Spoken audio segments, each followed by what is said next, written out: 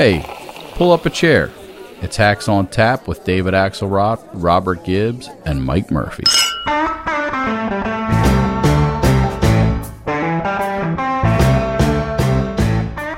Mr. President, for months when you were asked about your age, you would respond with the words, "Watch me." Many American people have been watching, and they have expressed concerns about your age. That is your judgment. That is your judgment. You know, Mike Murphy. Hey. Good to see you, brother. That wasn't actually, she was not wrong about that. The polling is pretty clear. This is a problem. Well, what I love is the president has a gentle sense of humor about the whole thing. You know, it's that self-deprecating Irish wit that I think unites the country around this fine man. You know, it was get off my lawn. Yeah, he went all Clint Eastwood in Gran Torino chasing the kids off the lawn there. Yeah. But you know what? We have someone with us who has shouted these impertinent questions for many years. Kasie Hunt from CNN, one of the great political reporters around. Kasie, you're too generous. No, actually, that's just like the polling. That's accurate.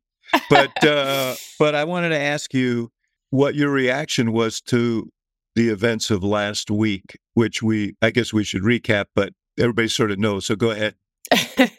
Yeah, I mean, the short version, right? The council issues a report that says the president's too old and can't remember when his son died, and the president gets really angry, goes out and does that news conference that we just heard. And that was honestly my takeaway. The president got really angry. And I don't know about you all. I find sometimes when I make decisions in anger, or a member of my close family does, it's not always the best decision that could be made. And you're not always at your finest. Now, sometimes that's, not the case in politics. Sometimes getting to see a little bit of that emotion is something that helps people identify with you. But that's certainly how I viewed kind of what happened with the president last week. And I think we're still seeing the fallout of it now. When you get pissed, does your White House-sized staff discourage you? Thankfully, I have no staff. I just have my husband, who's usually the subject of my ire anyway. Been there. But I mean... Biden defenders will say, you know what he proved? He proved he's human. And Biden, I'll try to take the Biden case here for a minute, and then I'll need some Excedrin for throwing out my neck for the twisting. But I think, of course, he's irritated by that question. And the thing people like about Biden, to the extent they like anything about Biden with his poll numbers, is that what you see is what you He's get. authentic, He's pretty yes. transparent with his emotions. And that, some pertinent media person starts squawking at you and you're in the middle of two wars you're trying to deal with and everything. And you think the Republican special prosecutor, is a partisan and all the usual political stuff. So I kind of get it. But the problem is it throws yet another massive log on the big Joe Biden is old, super old, maybe too old bonfire, which is what's killing him, along with perceptions of the economy, be they fair or unfair. So it doesn't help. And I've yet to see, and we've been squawking about this here for 2 years, I've yet to see the Biden people break any political moves to get out of this thing, which is getting worse and worse for him. Yeah, I agree with you. Listen, he had reason to be pissed. I mean, I think that, you talk to lawyers and they say, well, the special counsel sort of leaned in more than he needed to. And the both things seem pretty gratuitous. And everybody knows that that's a red flag for him. The thing that I was wondering was, would he not have been better off if they wanted to get in the story and stem the story? Would he not have been better off going to just a sit-down interview with somebody? I mean, he had the opportunity for the Super Bowl, which was sort of mind-boggling that he skipped why did they ever pass on that? I mean, that was insane. That seems insane to me. I mean, that is an opportunity to, especially with CBS being the broadcaster in this case. Yes. I mean, the kinds of questions, the way that they're going to edit that, it's going to be very traditional, very Who are you classic, rooting for, Mr. President? I mean, it would have been, yeah. Right? It's a chance to talk to 120 million people. Well, even if he got the question, he would get the questions about the polling and he'd get the questions about age, but you'd have time to prepare for that. Right. You could have a great line. Well, it's true. So this year I'm not planning to actually suit up and play. Yes. I mean, there are a million things he could do that would be the fun moment. By the way, sidebar, just for political junkie stuff. So I know a consultant type Biden friendly here who was in L.A. who was quoted saying, boy, I don't know why they missed the Super Bowl interview. That's pretty obvious. Got the angry email from the White House. Not helpful. How dare, and I'm like, really? Really? I mean, they've got to have a culture there, maybe taking a note once in a while. So that was interesting to me. They were so prickly about that because it was obviously an error. Well, they did send out, just to finish the other point on what venue they should have chosen for their response to the thing. That was quite a scene when you shove them into the diplomatic room in the White House, bunch of reporters standing, shouting questions is not necessarily the best thing for you. And he did. And then the other element of this is every time he makes a mistake, which may not be fair, every time he makes a mistake, everybody goes nuts. And at that same press conference, he did this. As you know, initially, the president of Mexico, Kasie, did not want to open up the gate to allow humanitarian material to get in. So Kasie is obviously not the president of Mexico. And every time that happens, you're going to get this. There's a meme. It's in the water. It's all over. Yeah. Who is Kasie, by the way?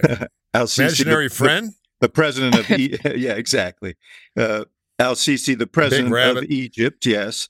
But this is a compounding problem because it's now a storyline. And so on TikTok and Instagram, it becomes all the rage. The White House did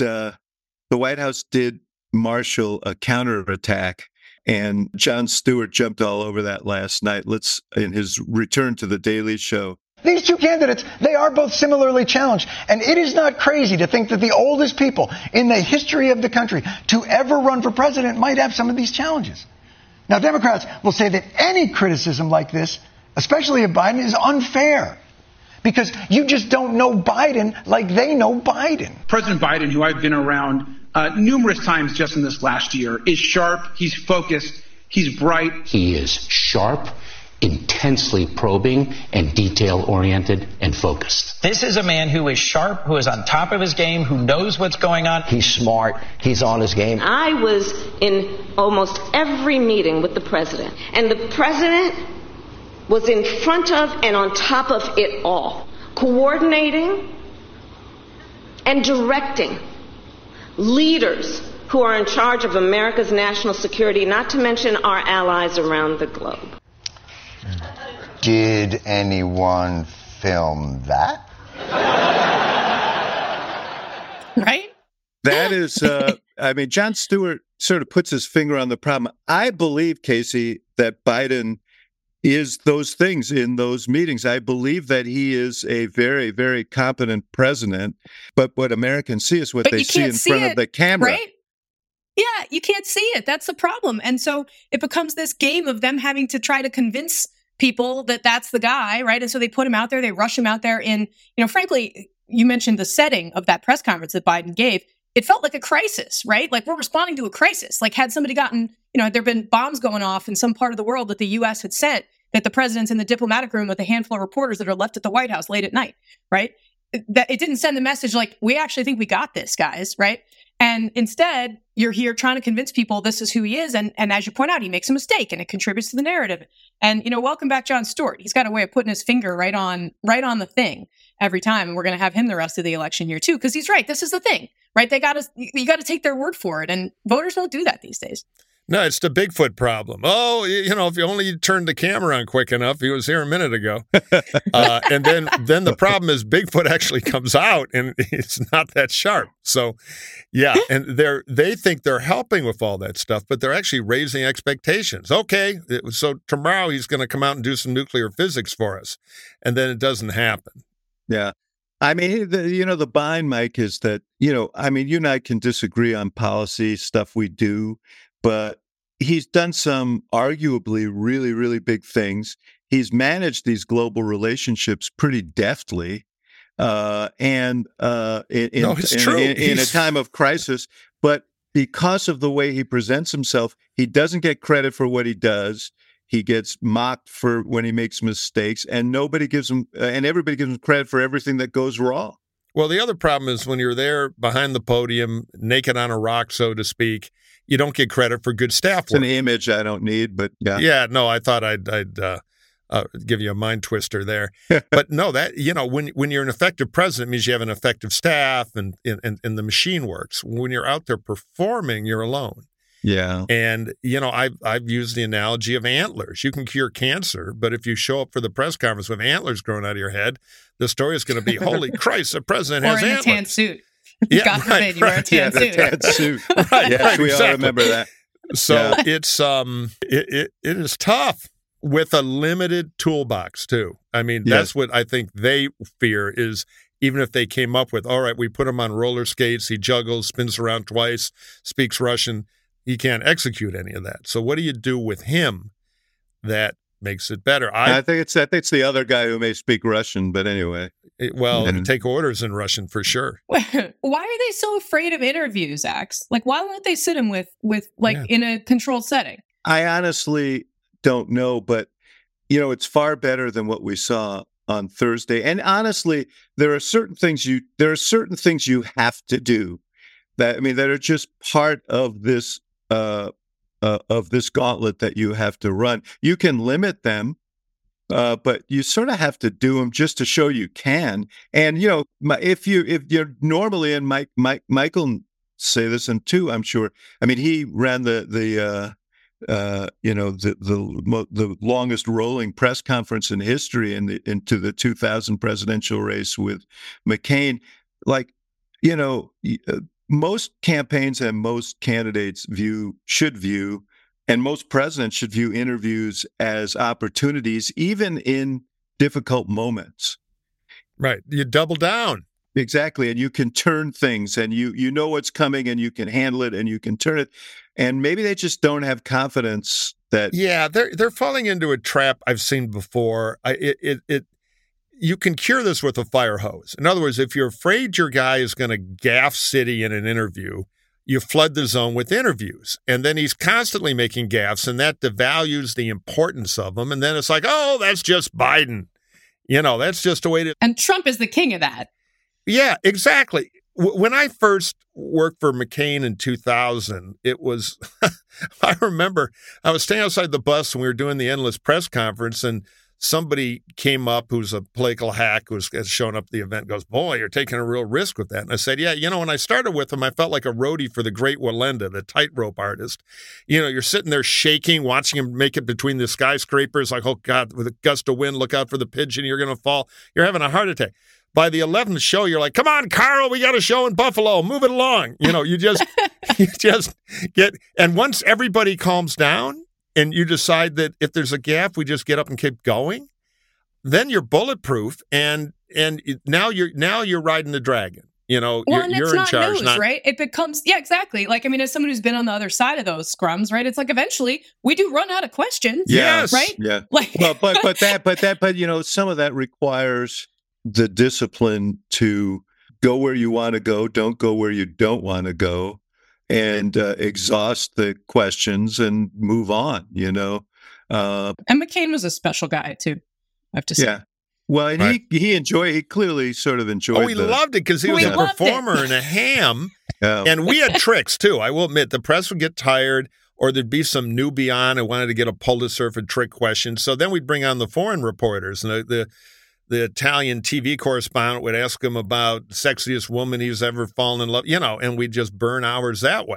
So it was Murphy planted those questions, but I personally would recruit the right questioners. Here's the other. Yes, so they need to roll with it. Yeah, so this has me flashing back to 2020, and I guess really this is the big question I have is what is the difference age-wise between the Biden who ran in 2020 and the one who's running now? Because I remember when he was at his worst, right? He pulls up stakes in New Hampshire before voting's over. He flies to South Carolina. Everybody's basically declared him dead in the Democratic primary. I was actually in South Carolina that weekend, and he came on. I was hosting a show at the time on Sunday nights, and it was 2 hours long. And they sat him down next to me at 7 o'clock at night. And he talked to me for 20, 25 minutes. his aide, who was then Simone Sanders, I mean, she was mad as hell behind the camera, like waving, like rap, like be done with it. And I was like, sorry, like it's live television. Like, you're not in charge. I'm in charge. Yeah. But it was great. And he showed himself like he was the Joe Biden that, you know, is the guy from Scranton who everyone came to love, who's very facile with questions, goes where he wants, stops where he doesn't. And obviously the beginning of that week, he then sat down with Craig Melvin of the Today Show and Jim for the Jim Clyburn endorsement, and the rest is kind of history, right? So I do think there's this thing that when politicians are really down, sometimes you get the very best from them. Oh, totally. And I feel like right now his staff is like playing that protective strategy that, you know, failed him the first time around. Yeah, and what are they hiding? Are people going to figure out he's old and malaprops all the time? It's done. The cake is baked, so run with it. Yeah. They got a guy who loves to talk, by the way, so let him go talk. I'm mostly with you guys, but I think what they're worried about is that something bad is going to happen. It's happened. Yeah.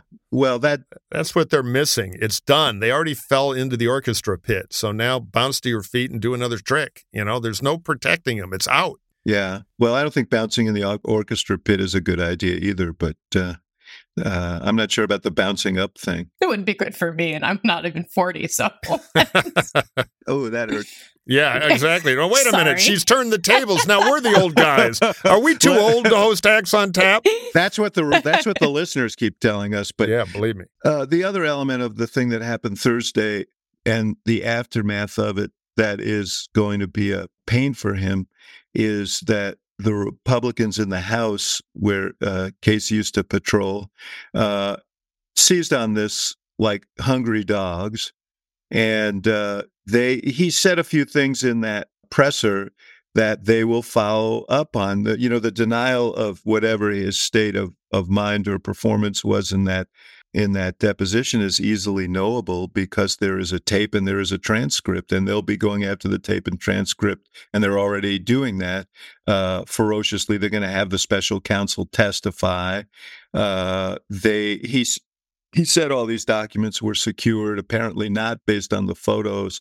They'll follow that up. And they're going to Benghazi this thing right from now till November. Yeah, undoubtedly. So that's another headache for him. All right, let's take a minute to hear from one of our esteemed sponsors. Murphy, I know each time we do this podcast, you say, damn, how does Axe look so fresh and rested? And you know what the answer is? I don't know. It might have something to do with sleep. It has everything to do with sleep and my Helix mattress. I got a Helix mattress and started sleeping on it because they were good enough to advertise on our podcast. Yeah, and it fell off the truck. I got one too. But brother, I love it, man. It is tailor-made to me, and it helps me sleep. And so you ought to thank the Helix people for me being so charming and warm and unflappable this early in the morning. To quote our ethical role model, the great Hank Kingsley, they're good people, the Helix people. We love them. And look, we have one of the kid mattresses. They sent us, and our daughter loves it. So it's a great product. But look, don't take Axelrod's word for it. He's a Chicago politician. And don't take my word for it. I worked in the Republican Party.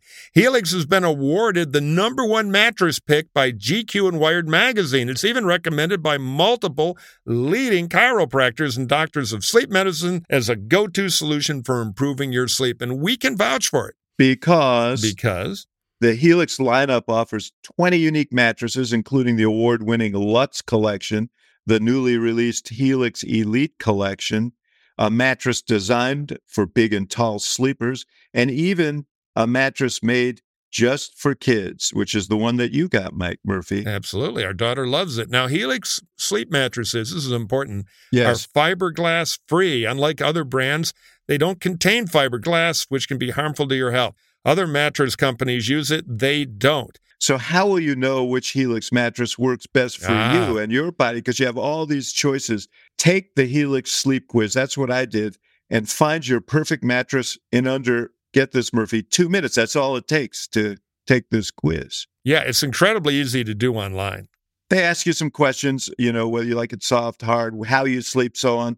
And your personalized mattress is then shipped straight to your door, free of charge. That's as you know what happens.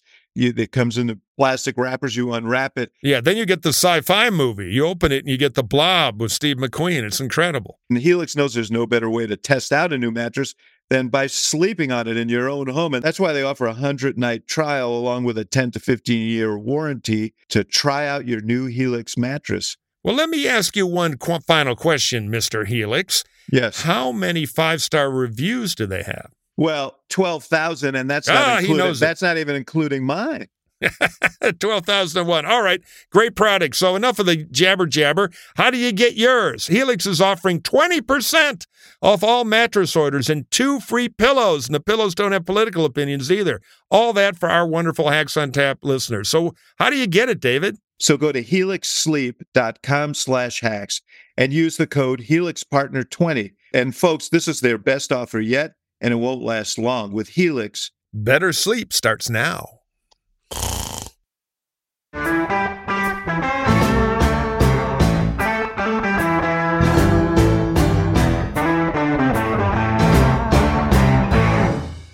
But one thing about that mashup that Jon Stewart did is a lot of people have been clamoring for, unleash the surrogates. And I expect that you're going to see a more disciplined effort we'll see how they handle him, but also to get surrogates out there. That also requires them having a narrative. I mean, they had a narrative on the Sunday show. Obviously, they all did, which was he's sharp, he's this, he's that. But the overall narrative of the campaign is something that all the surrogates have to internalize and go out and deliver religiously and on a regular basis. Yeah. And can I just say, Axe, they were slow to that. I was hosting 2 daily shows the day after this news conference, right? One at 5 a.m. and one at 11.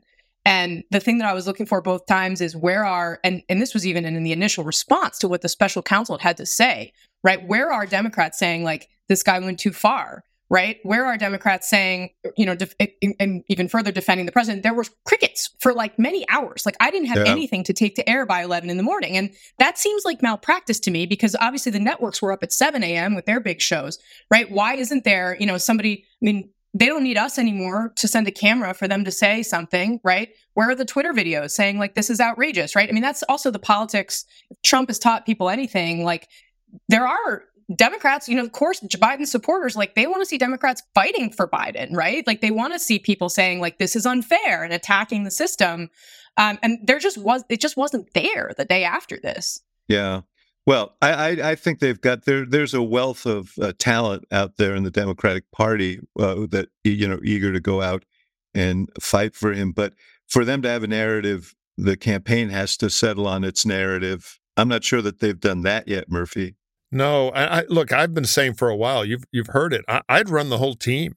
I'd surround him with the young talent. They're thinking it'll make him look old. That's done. He's old. They've got superstars, and I'd run the whole action team versus Trump team of dregs. There's a lot of things they could do, but for whatever reason, they're kind of stuck into this defensive crouch where Biden goes out and gets in trouble, and they all act like they know it and they're terrified by it. The whole thing needs a 180-degree reversal. Plus, they need a narrative. And now, new economic news is starting to creep in the other direction. They'd had a pretty good 6-week run, which hopefully, from their point of view, would start to move opinion and perception on the economy, which might dig him out of some of the trouble he's in. But now the inflation numbers are coming out, and it looks like it's a little stickier than people thought. So, there could be storm clouds on that horizon, which is the last thing they need. So they need a good campaign and a strong narrative more than ever now. And they're doing Jimmy Carter. They're just like, oh, nobody's going to vote for that crank Trump. Yeah. Well, I think we got to talk about the crank in a second. But Kasie, you're a Michigander, right? Are you from there?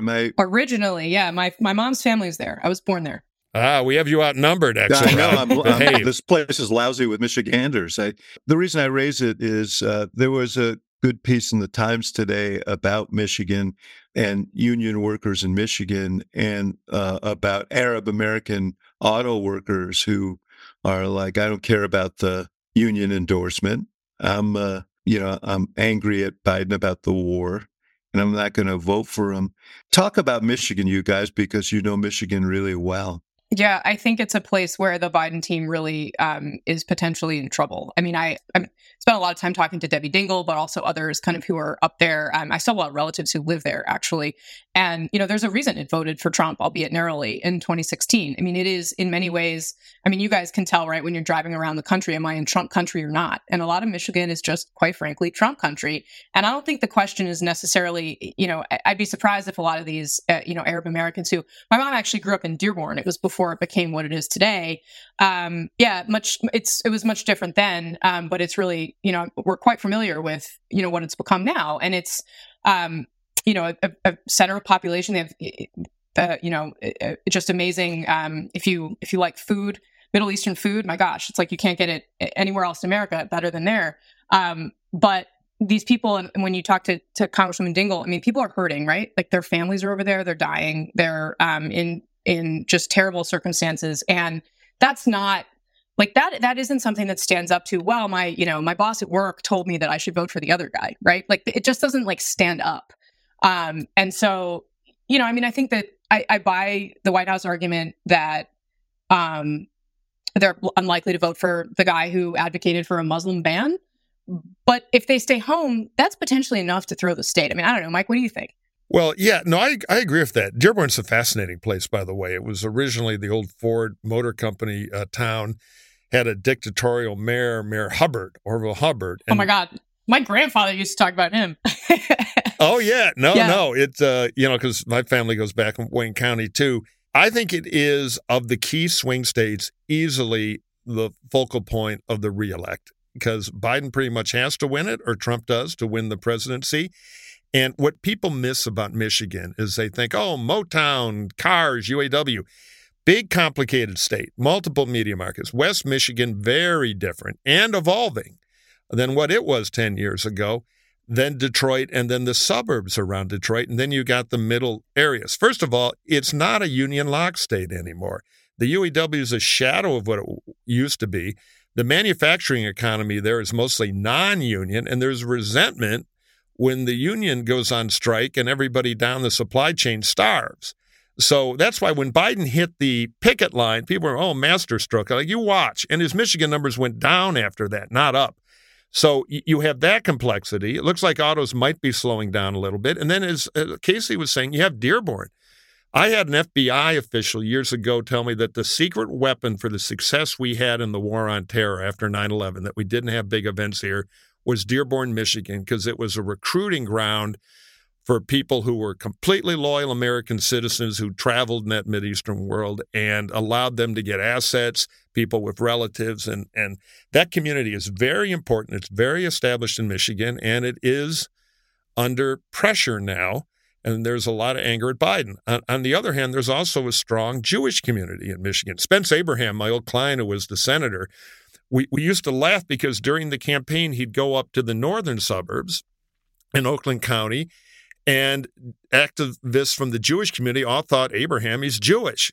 And then Spence, who was a Lebanese Christian, in reality, would go down to Dearborn, and they'd all be the exact opposite opinion. And they said, come on, you're an heir, you're one of us. And so it is very complicated. Well, in fairness, we all go back to Abraham, it's like. Yeah, well, good point.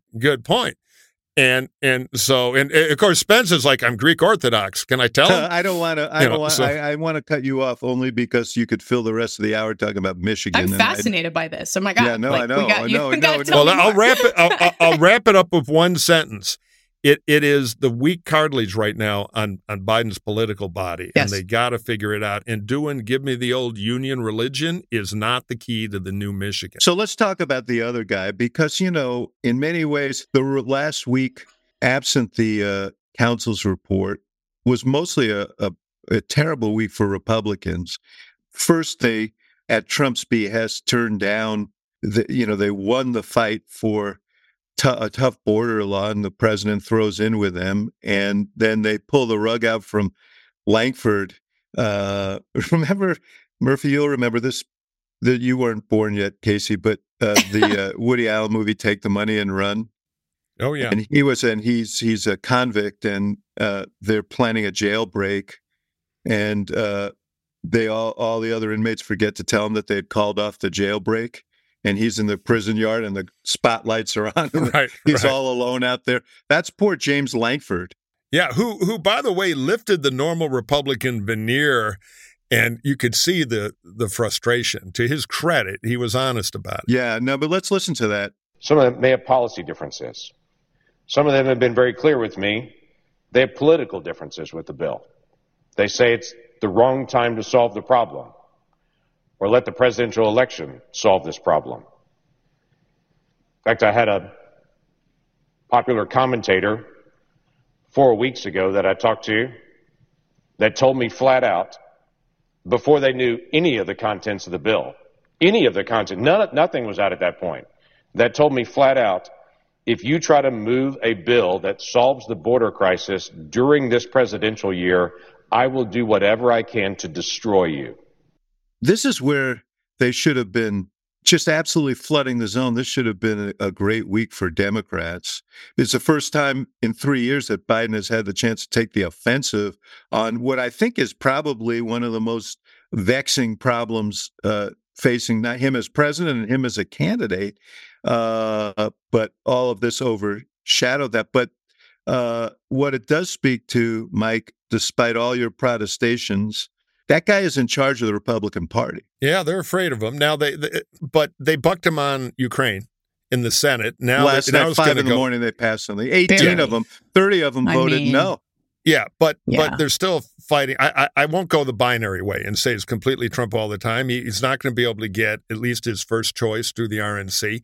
But yeah, he's the majority ruler, and in the House, he's got a total stranglehold on the massively dysfunctional House, and it's an American tragedy. Kasie, what happens with that bill? The Senate, after much wrangling and the usual Rand Paul antics and so on, they pass this thing at 5 in the morning. You used to cover that place. Yeah. Rand used to strand me in the office until all of these hours with those antics. So I'm not sure there's a lot of sympathy for it over here. But yes. What happens now? I mean, I honestly think it's anybody's guess. I mean, they only put the border stuff in there because it was demanded by conservative Republicans in the first place. Like, that's how we got here, that there was this big border negotiation, was that, well, this is what, if you want us to do foreign aid, this is what we're going to extract from you. And then they got what they wanted and dropped it like a hot potato. And Donald Trump basically said, if you let Biden solve this problem before the election, that's going to be bad for me. So don't do it. Right. I mean, I was sort of, as someone who's covered immigration, for the failures of however many years, it's just astonishing to me that basically Democrats gave up all the things that they demanded along the way. Normally, to get that kind of a policy, they would have extracted something, whether it was legal status or protections for dreamers or whatever. It was, I don't think we can underscore enough, like, how conservative this bill was in terms of, what they got out of it. But now, the House is so dysfunctional that I really think there's very little way to predict what's going to happen next. I mean, the speaker has been clear about what he is going to do, which is he's not going to take it up. Obviously, there's this effort to force it out with, discharge. Procedures. Right, a discharge petition. Yeah, if you want to. Sorry, on TV, I'm used to describing things instead of using the words that we use like Congress. Yeah, that's right. But yeah, right, they're trying to force his hand. Right, with this discharge petition move, it's unclear whether that's going to work. I mean, look, if they just put it on the floor, it would pass. But the problem is how to get it to the floor. And he's about to, there's a special election in New York tonight. We'll get to that, yeah. And that's going to, if Democrats win there, Johnson's hand is even weaker. He'll have a 2-vote majority. 2 votes, right? It's crazy. Now, if it was Nancy Pelosi, I would sort of assume that they still could run the place, and she proved that she could run the place. Yes. But Johnson's a rookie speaker with and he inherited the same problems that, threw out McCarthy and had Boehner throw up his hands and leave town. Right. So the short answer is, if I'm Ukraine, I'm not betting on the United States anymore. And that is a really dramatic departure from the way that we, and especially the Republican, like Mike's Republican Party, has conducted itself for the last, since Ronald Reagan was president. Yeah, here's a tell. The CODEL, the congressional trip to the Munich Security Conference, has now been canceled because the Republican senators are afraid to show their faces there because we're betraying Ukraine. Yeah. We supported them right into a war. John McCain. I know. McCain is spinning in his grave right now. Invited me to go to Munich with him one year. I mean, my God. Well, he's spinning in his grave and also really, really sad that some of the people who Lindsey Graham would have relied on. But let's listen to Trump this weekend, because he made some news, because it goes right along with this Ukraine issue. They asked me that question. One of the presidents of a big country stood up and said, well, sir, if we don't pay and we're attacked by Russia, will you protect us? I said, you didn't pay? You're delinquent? He said, yes, let's say that happened. No, I would not protect you. In fact, I would encourage them to do whatever the hell they want. You got to pay. You got to pay your bills. Yeah, so Trump thinks geopolitics is basically a rent dispute about a badly kept up parking lot in Queens. That's kind of how his mind works with all 81 IQ points. And this scares the hell out of the Europeans. I was at a thing with a bunch of big European names, mostly in business, at the beginning of the Trump deal. And huge German industrialists took me over and said, we're next to the Russians. And Trump was doing his NATO bullshit then. He said, you really want a German bomb? Do we have to do that? Is that our insurance policy because the U.S. is now certifiable? I mean, the amount this disrupts the world orchestra where we are the metronome beat cannot be overestimated. But with our dumb reality show politics, oh, yeah, he's telling those fancy French they got to pay up. He's a tough guy. I mean, it's just, it is just horrifying. McCain is not the only grave spinner right now. Everybody who built the Atlantic Alliance, thousands of statesmen of both parties are spinning because this is near treason. Well, what's interesting is watching McConnell, who really he was taking members on CODELs to the Munich Security Conference to Eastern Europe to try and underscore the importance of that. And he's, of course, been standing in the door here trying to block the Trump veto on this bill that passed. But Kasie, how long can he hold sway against this populist isolationist tide that Trump is trying to whip up here? Yeah, not as long as I think he would want to. I'm not sure I ever thought that I would live to see the day that Mitch McConnell was involuntarily sidelined in the Republican conference, but I think we're watching it happen in real time, kind of the twilight of the Republican Party that he was part of. I mean, he had such a break with Donald Trump after January 6th, and people will say what they will about McConnell, but that break was very real.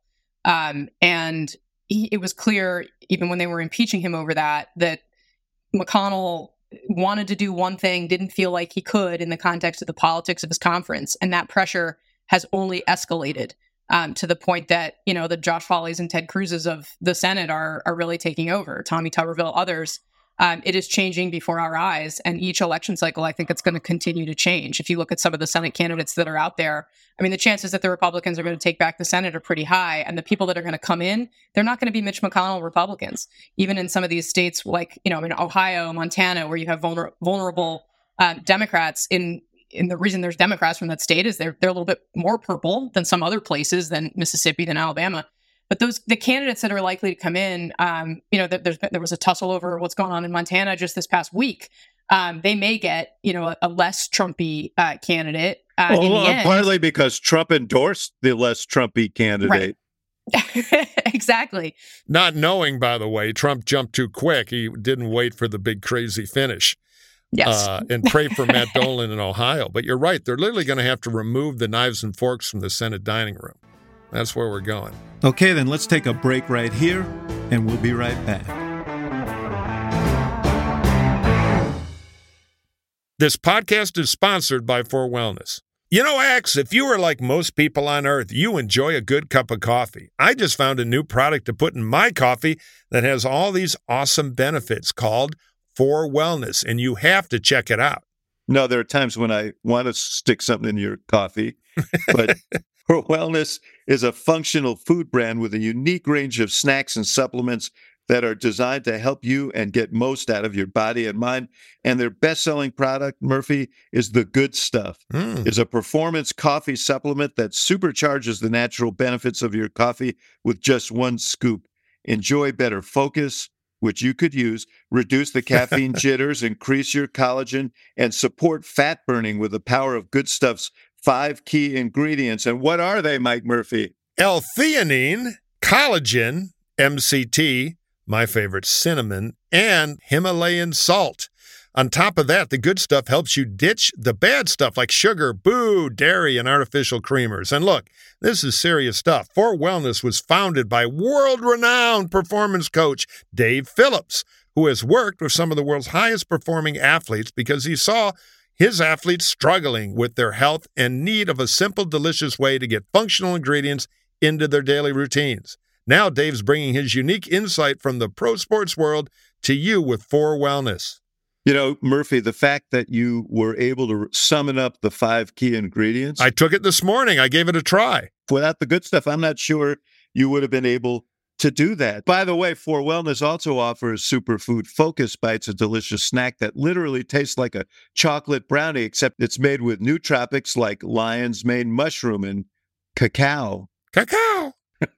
It also has awesome benefits like fighting inflammation and supporting brain and gut health, all of which we need. Plus, they offer tart cherry recovery gummies, which help combat muscle soreness, and coffee pods, and more amazing products that you can work into your daily routine. And 4Wellness offers a 60-day money-back guarantee. So what do you have to lose? So, if you drink coffee, it's time to give 4Wellness a try. Head to 4Wellness, FORWellness.com/hacks, and use the code HACKS for, get this, 25% off your order.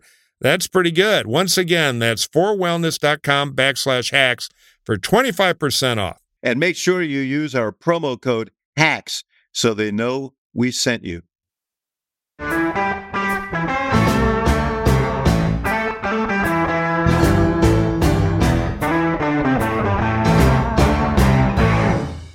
Trump has made a career of saying the unthinkable, but he sells this as, our charity to the world, to an ungrateful world.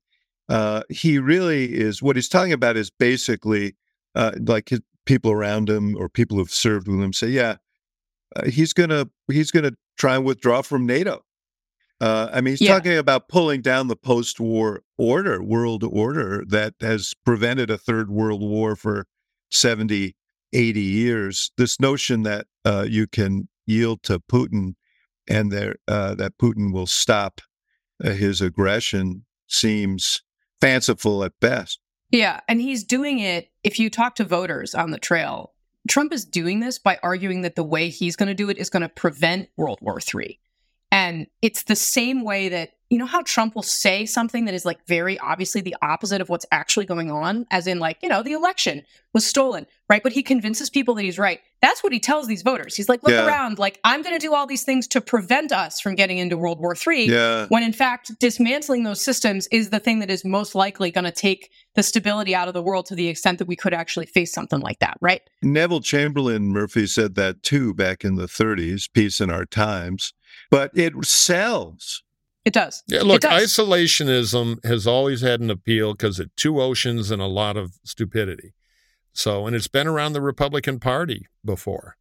So he's kind of modernizing that old instinct, and he reduces it to stupid The Apprentice calculations. And so, with China rapidly rising, arguably if a bigger, stronger economy than we have now, bigger Navy, sure, great time to be isolated without allies. Yeah. Trump, the master genius. So it all goes back to me. It's really simple. I'm not a huge Joe Biden fan. I've got a lot of ideological differences with him. But Biden has to win. Even if we have to replace him with a really good robot, Biden has to win. This thing is getting very, very clear. And so what I tell my Democrat friends is, we can get exasperated about Trump and pass around halos. But if we don't figure out, you Dems particularly, because you got hands on the throttle, how to fix your guy, you're gonna hand this thing over to a lunatic, because a normal Democrat would beat Trump. That's why I'm still with, if Biden woke up tomorrow and thought what's best for the country, get out, as messy as that is. Who else could beat Trump? Axe, who else could beat Trump? Let me make clear, because I've been pretty clear about my feelings about all of this for some time. I think if you gave me Joe Biden and his record, this wouldn't even be a contest if you took 10 or 15 years off of him. This age thing is a barrier, and the problem with that is it doesn't get better. I think any younger, competent Democrat would beat Donald Trump. Donald Trump his flaws are being hidden by these questions about Biden. Exactly. That's the problem. Do you think Kamala Harris could beat Trump? Well, you said any younger, confident Democrat. Yeah, no, maybe, that's good. but I don't think she'd be the nominee. She's going all Kasie Hunt on me. Look, I think she would have, her numbers are as bad as his numbers, and there would be some concerns about her as the nominee. If you open the thing up, I don't think people would yield to her as the candidate. But there are, I think some of these younger governors, and we've talked about this before. Oh, Whitmer. I'll do the Michigan angle. Yeah. And there are a couple more. Yeah. But having said all that, I'm with Murphy because I really don't think, absent some tragic circumstance that none of us would wish for, I think Biden is very much determined to run.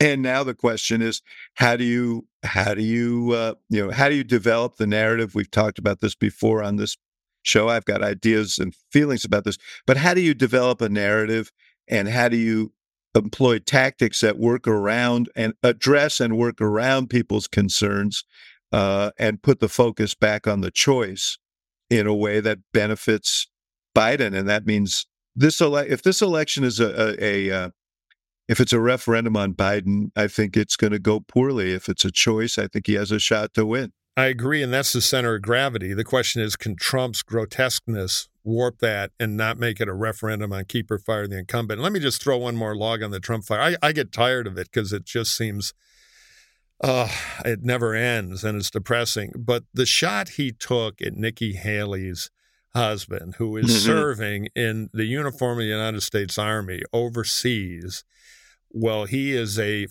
phony bone spur privileged draft dodger, right? Is just vomitable, much like his old attacks on McCain and other things he said. It is just unbelievable. Or his denigration when he went to the American cemetery in France and questioned those people. Listen, we've talked about it a million times. He thinks people who are about something larger than themselves and are willing to sacrifice for something larger than themselves are suckers. Sucker play. He thinks they're suckers. But there was something else afoot with his intimations about Haley and her husband. And it's really peculiar for a guy whose wife is completely absent from this campaign. No, she's for Haley. It's pretty obvious. I'm waiting for her to pop up at an event once the prenup is triple verified. Yeah. Hey, listen, before we get to the mailbag, today is the day of the New York 3rd District George Santos replacement election. And this thing is going to be interesting in so many ways, but the Republican campaign is Mazi Phillips' campaign.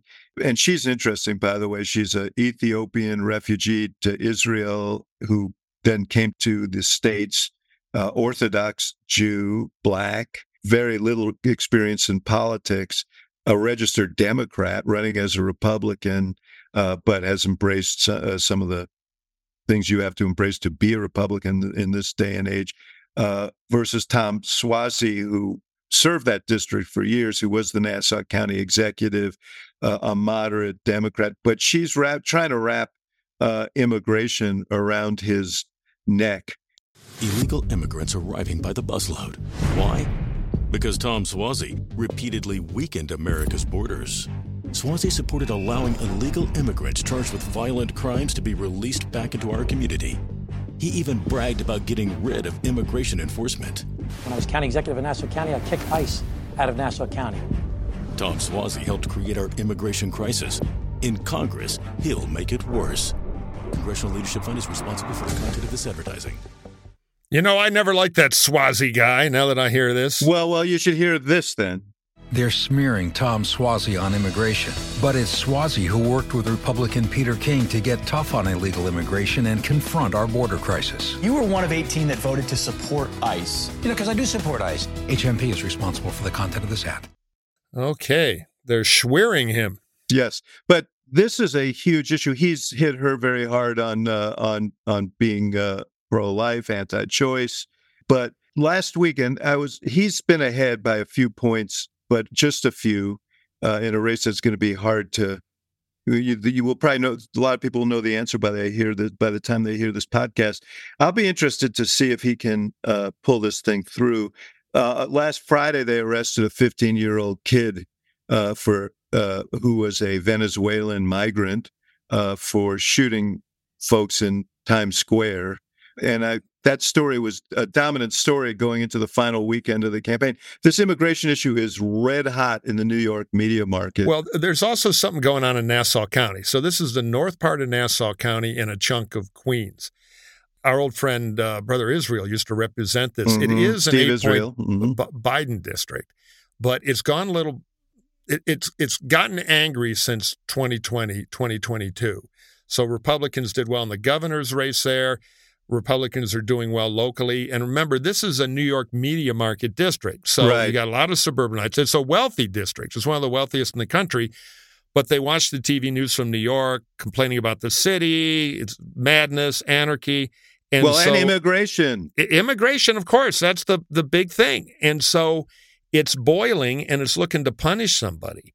So even though it is a more Democratic district, lately it's been on a tear. It's angry. So I think it's a real coin flip what happens. And poor Biden will catch hell for this, too, because it'll be seen as yet another rejection should the Republican candidate win, which I think there's a very good chance of. Yeah, Kasie, I think the assumption was that after the antics of Santos, that Democrats would be in a good spot here. But there's a lot of mystery here, compounded by a blizzard. Right. In New York, so we don't really know who's going to turn out. Yeah, currently it's like inches and inches of snow out there. Yeah, it's closer. The Democrats I've talked to basically will acknowledge it's closer than they think that it should be.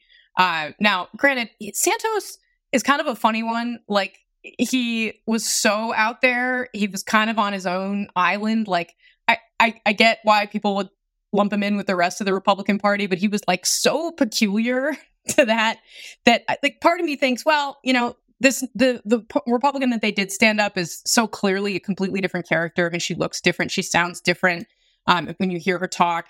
So to the extent that she's penetrated, like, I think that with voters that gives her a better shot. Well, let me just play one last ad. That party Super PAC was running very heavily against her on the last weekend. Same story, new name. Mazi Pilip's about to embarrass us again, refusing to answer questions, subpoenaed to testify about unpaid bills from her family's business. She also owed more than $100,000 in unpaid taxes to the IRS, even filing a false financial disclosure. Mazi Pilip, she's an ethical nightmare. It's Tom Suozzi we can count on. He'll work with both parties to secure our border and fight for the middle class. H&P is responsible for the content of this ad. If she wins, which if you put a gun to my head, I'd predict, but reluctantly, it's not going to be about any of this. It's going to be she's a vessel of protest. So this stuff won't stop. Well, but her. but the protest, Mike, is going to it's going to be about immigration, and it's going to be about crime. Yeah. And New York, the media market, the way to get at the mayor, the way to get at Biden, the way to get at all the people they want to get at. And that district, that county wants to get at them. Yeah. I think that it's the immigration issue is absolutely the thing that's front of mind. When I think about, even if you visit New York, if you listen to what the mayor is saying about, what people are dealing with in terms of the schools in the city and the migrant crisis, it is very, very front of mind for people. And it's funny, my husband is from this area, actually. And kind of, even when you understand like how a lot of those people think, you can understand why it's a place that has gone towards Trump under the Biden presidency. And so it has really turned into a swing district in a way that maybe would have been unexpected. So I won't be surprised if Pilip pulls it out. And as much as they may want to say like she has these ethical issues, possibly all of it's true. It is just not the flamboyance of George Santos. He was out there saying, there was an assassination attempt against me, and my mother died as a result of 9/11. There was something to do with pets, and there's a lot there. Yes.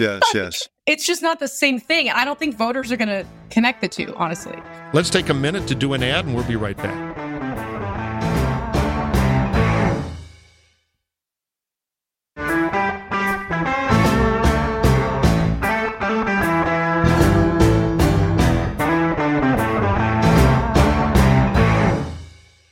It's listener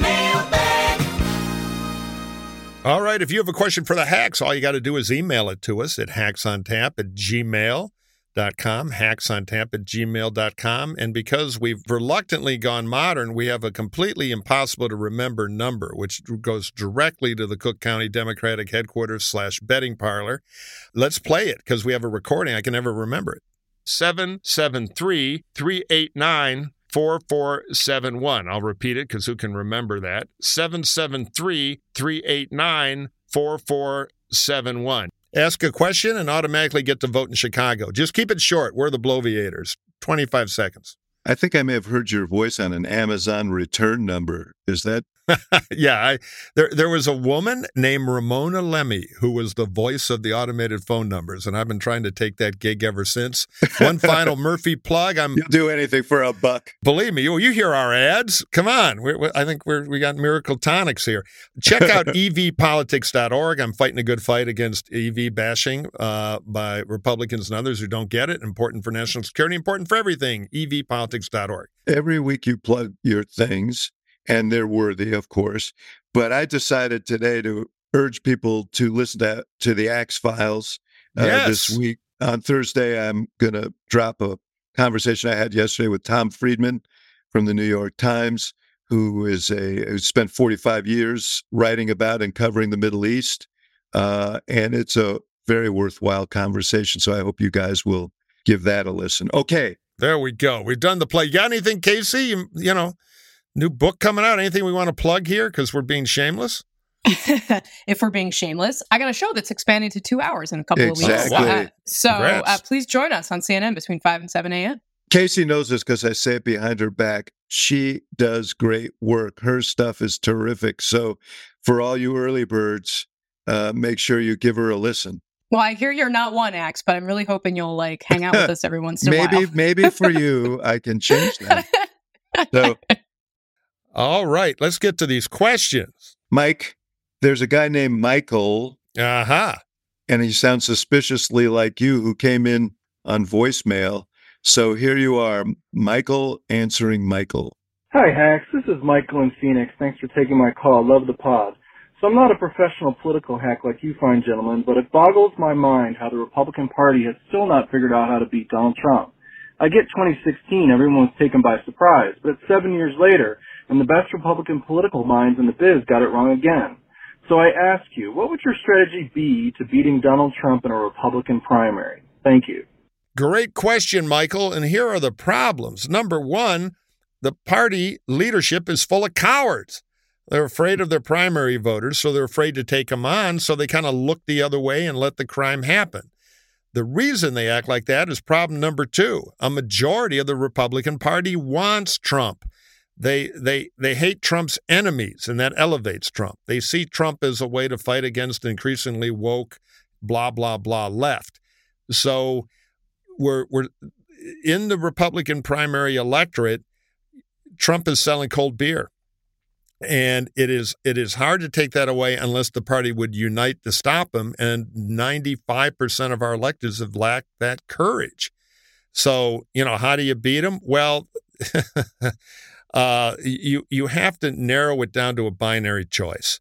And because politicians are entrepreneurs, they all want to run. So you have 28 candidates against him, and he wins with plurality. That's kind of the history of these primaries. So my prescription would be one opponent and cheat, wire the system. Because in a fair fight, too many Republicans want this nut. Yeah, well, that's the issue. Your last point is the issue. You don't have as many people as they do, and ultimately that becomes a big disadvantage. You have a one-on-one right now. Nikki Haley's about to get slaughtered in South Carolina, but basically, you've been in a battle, Mike Murphy, and your comrades for the heart and soul of the Republican Party, and right now Donald Trump is winning that fight. That can change. Right, and we're retreating into the vast steppe here. We're going to let him freeze to death, and we'll be back. Never, ever, ever give up. But in the short term, yeah, he's driving. And I'm obsessed with keeping him out of the Oval. So now I'm going to hold my nose and be for Biden. Kasie Hunt, it's either Dana or Dana, depending on how they pronounce their names. I feel like Haley is staying in the race because she's thinking, not unreasonably, that Trump is going to end up in jail or otherwise poop the bed. That's Moscow. Yes. Do the delegates automatically go to the person still in the race? What happens if the anointed one is suddenly out of the race after the GOP has already labeled him the official candidate? So the short answer is no, they do not automatically go to the person that is the second in the number of delegates. What would happen if it's before the convention would be that those delegates would still be Trump delegates. And we would end up in a situation where it's likely a brokered convention situation, which I don't know if Axe, you've ever looked forward to something like that happening in your political career. Yeah. I certainly would have loved to cover one. More fun when I was a reporter than a strategist, I think. But yeah. Exactly. Yeah. So, I think there's a lot of doubt. I spend a lot of time on the phone with Republicans asking them, what's going on here? I think there is some truth to the statement that delegates are power. So to the extent that Haley stays in the race and continues to amass delegates, which she can do more easily here in the beginning, we're going to switch shortly to a situation where it's going to be winner take all. Right now, through Super Tuesday, she's got some opportunity to collect those people that, would go to the floor and be committed to picking her, right? But otherwise, you just got a bunch of people. And if you really look at who these delegates actually are, who the people are that are going to the convention, they are Trump people through and through. So if Donald Trump, for some reason, is no longer the guy, the idea that you're going to get the anti-Trump, or never Trump wing of the party to have some more power. Murphy, feel free to disagree with me on this, but I just do not see that. This is a key point because the state rules are complicated and there are variants, but fundamentally there's often a different process to pick the body. So you go to a caucus nobody shows up for, you're one of the bodies in the delegation. Then there's a primary and you are instructed how to vote by what the voters do in the primary. But after a certain number of ballots, you're free to be who you are. And that's why back in, I'll take in a real-time tunnel, back in the Pat Robertson era, where he was the problem in the Republican Party, in 92, a lot of the Dole delegates were Pat Robertson people. So if it was ever open, there'd be kind of eerie music, and all of a sudden, Convention of the Living Dead, they'd all turn back into Robertson people, even though he'd lost all the primaries. On the Democratic side, the most important person in a brokered convention would probably be head of the teachers union, because all of a sudden a bunch of teacher delegates would start to get the command signal. So the idea that, and I'm all for it, I wish it would happen, but that a lot of delegates are going to flock to Haley in some broker convention is a fantasy. Even if there's a trial, and we'll address this in a second, even if there's a trial, Trump is convicted, I think that he could well be nominated as a convicted felon. He'll appeal, which is going to make Milwaukee an interesting place in July, if that's the case. But we shall see. You have one for me? Okay, our final question from Jason. This is for Brother Axelrod. Jason wants to know, what would the politics be like in the event the Supreme Court rules Trump is ineligible to run for office?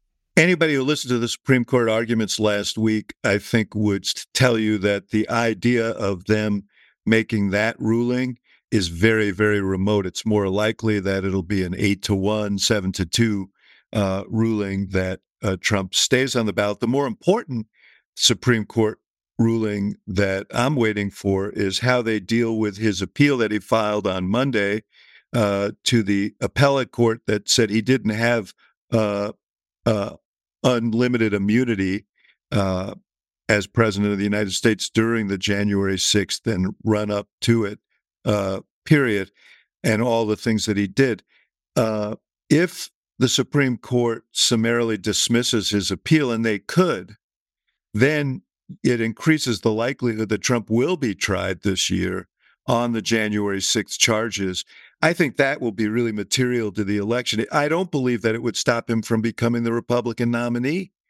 I think he'll still be the Republican nominee. Yeah, that's the problem. Yeah, everything will be ultra-politicized, including the judicial system, which is yet another fracture in our system. But we have seen enough data and heard enough for me to believe that there may be some small segment of Republican voters and Republican-leaning independents for whom this would just be a bridge too far. Yeah, that's and true. This is a marginal election, and this could Everything be counts. the margin of difference. So the Supreme Court ruling that you should be waiting for, Jason, is on that case.